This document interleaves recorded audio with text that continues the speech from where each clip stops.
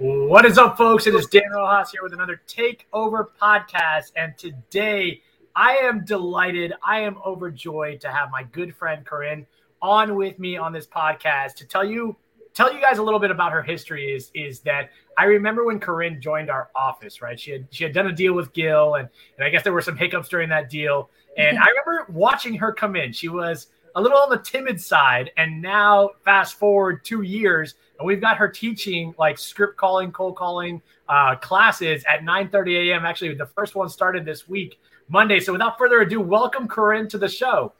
Awesome, Dan. I'm super, super grateful to be here. Thanks so much for having me. It's crazy how much time has just flown by, right? And you're right. I tell you, it's I've always remembered you, right? Because when you came in, it's you had something about you, right? That you noticed that you're like, okay, I noticed her, but she's so quiet and reserved. And then not necessarily out of nowhere, you went and hit top 35 under 35 in Orlando. And this past year you did 18.1 mil, which is what brings us to today, right? I mean, it's unbelievable. Tell us about your journey on how it started, right? So tell us about how you first felt when you first joined the group, how you came in. And we're going to talk about your growth today, because it's amazing to see these types of accomplishments done in less than 2 years' time, right? So let's talk about the beginning.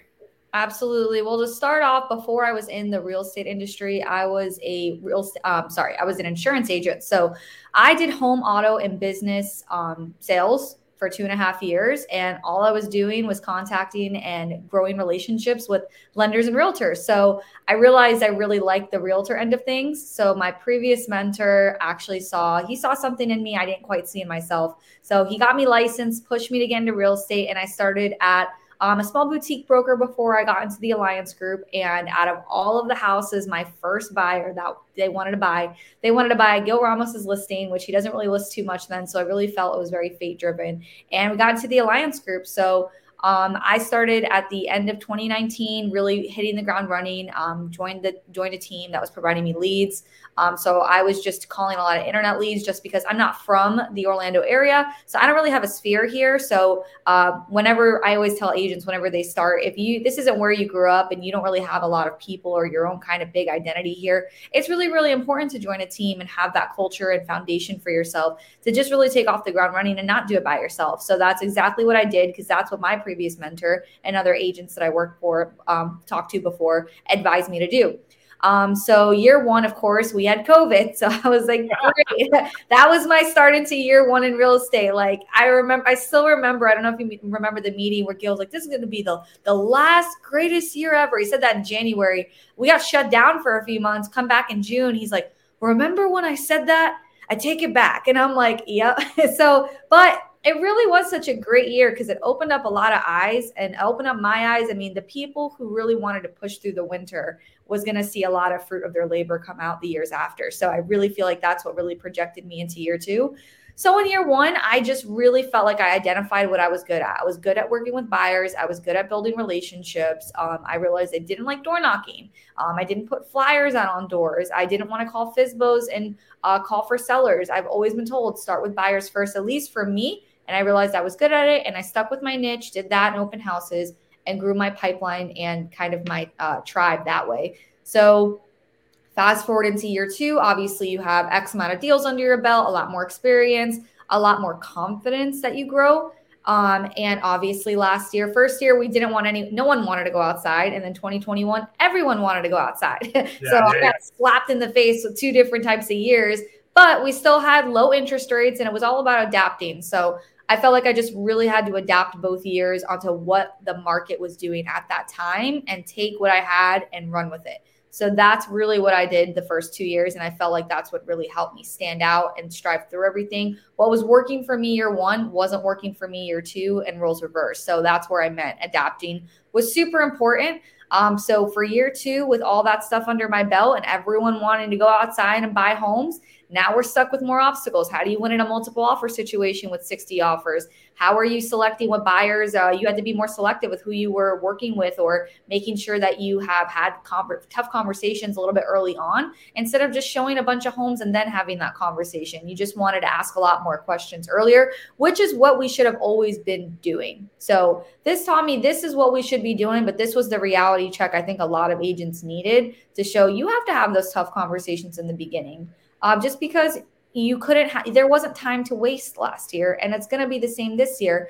I'm curious to see what this year's market's going to be like, because now we're having interest rates go a little bit back up. So every year it's just adapting. But in regards to the growth, I just feel like the consistency of it, the sticking with my niche, just being very, very authentic to who I am, and really connecting and cultivating with people on just a different level is really what upped my growth, I feel like, the most. I did that a lot in insurance, and I just took what I did there, poured it into a different group with just different things to learn. So that's the best way in a nutshell I can describe it. So, you touched on so many amazing points. And the first one I picked up real quick was the way you described joining a leads team, because most agents, right, they come in and they're like, oh, I need leads.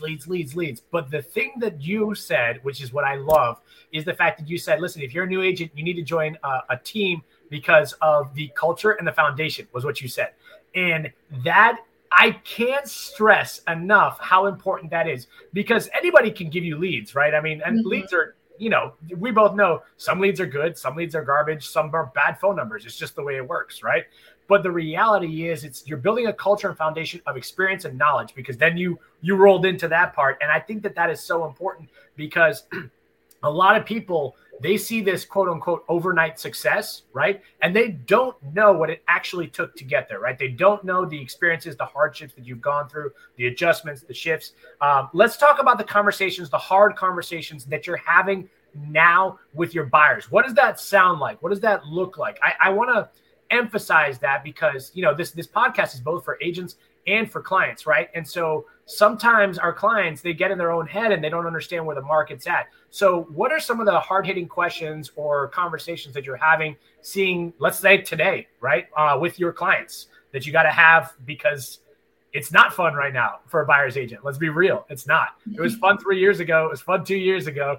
I mean, we're still doing okay, which is great, but it's the system is different. The process is different. Let's talk about those conversations. Absolutely. So of course we've always been taught, especially in our group, be more curious.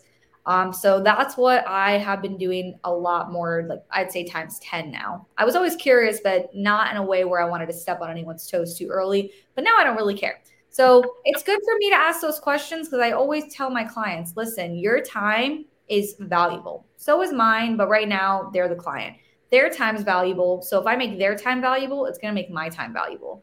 Because if I'm asking them the right questions and we end up finding out they don't have good credit, or they have no money saved, they have no gifts from family, they're not even working, why would I take them to show them a bunch of homes and waste their time when they can't even get anything?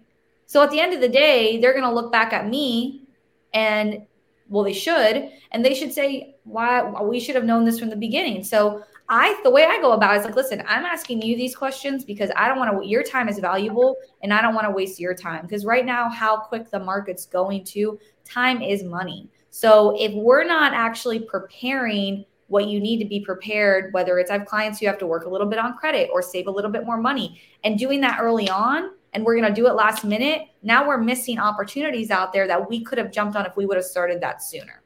So I always dig into, and the way I bring it up is not because I want to choose if I do or don't want to work with you. I already established in the beginning, I want to help you. If your goal and your energy is, I want to become a homeowner, I want to invest in myself and my family, I want to help you reach that goal. I do not care if it's 3 years down the road, 3 months down the road, we're going to do it together. And I'm just going to make sure you know what you're doing now.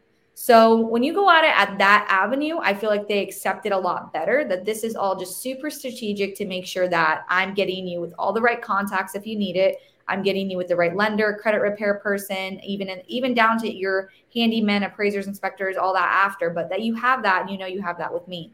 So that would be the top questions I'm always asking. And I also tell people I love knowing what they do for work. I mean, my job revolves around real estate. I don't want to talk about real estate all the time. Let's talk about what you do for work. How long have you been doing it? What's your passion? What's your story? Because if they talk about how all they're doing is working to get up to the job they really want, and that tells me they want to level up. And you could do the same thing with homeownership. My goal is to be your realtor from the start to the finish, not for one deal, but for all deals. So if we're growing together, and we're building wealth and financial freedom together. And that's how that conversation goes. And I feel it goes over very, very well. And it's funny because the way you approach it is so human-like, right? Because a lot of people, especially agents, we tend to get in this robotic mindset of script on script on script. And it's unbelievable how a lot of agents lose focus along the way. But as we know, curious agents make way more money, right? It's funny you mentioned this because even I had to learn that fact, right? When I first started, I remember closing like one of my deals, and my wife looked at me and she's like, "What does your client do for a living?" And I was like, "Oh, I don't know." And she was like, "They just bought a house with you for like $500,000 and you have no idea what they do for a living?" And I was like, maybe I should ask a few more questions. Right. But the reality is these are just conversations, right? That you just, curious agents make more money. And the reality is it's because we're not wasting anybody's time. And that's the biggest point, because you're right. So many people come to us and they're like, "I want a house." And then they've got no assets. They've got no income. They've got nothing saved up and nobody that'll co-sign for them. And then they're like, "Well, why can't I find a house?" I'm like, I mean, it's not 2006, 2007 where they were giving everybody 4 houses with no verification of income whatsoever, right? Times are changing. And let's talk about those because this year it's going to be interesting. So interest rates are already up, right? I mean, they're not up that much, but they're looking with the inflation to go up. And they're saying that who knows what's going to happen at the end of this year. But the reality is what are your thoughts? Because I always like to get other agents' thoughts like on the market, what's going to happen. What is your take on what's going to happen by the end of this year, beginning of 2023? So I want to answer your question in 2 ways, how you're asking me and how a client asked me. So let's start with you. For you personally, even though I've been in the industry 2 years, I've learned a lot and I've leveraged off of people who've been in the industry for 30, 40 years. So I've talked to them and just discussed previous market trends. So I personally think with the interest rates going up, we're obviously going to see a lot less demand of just the median price point, which is $200,000 to $300,000 now currently, just because it's going to make homeownership a lot affordable.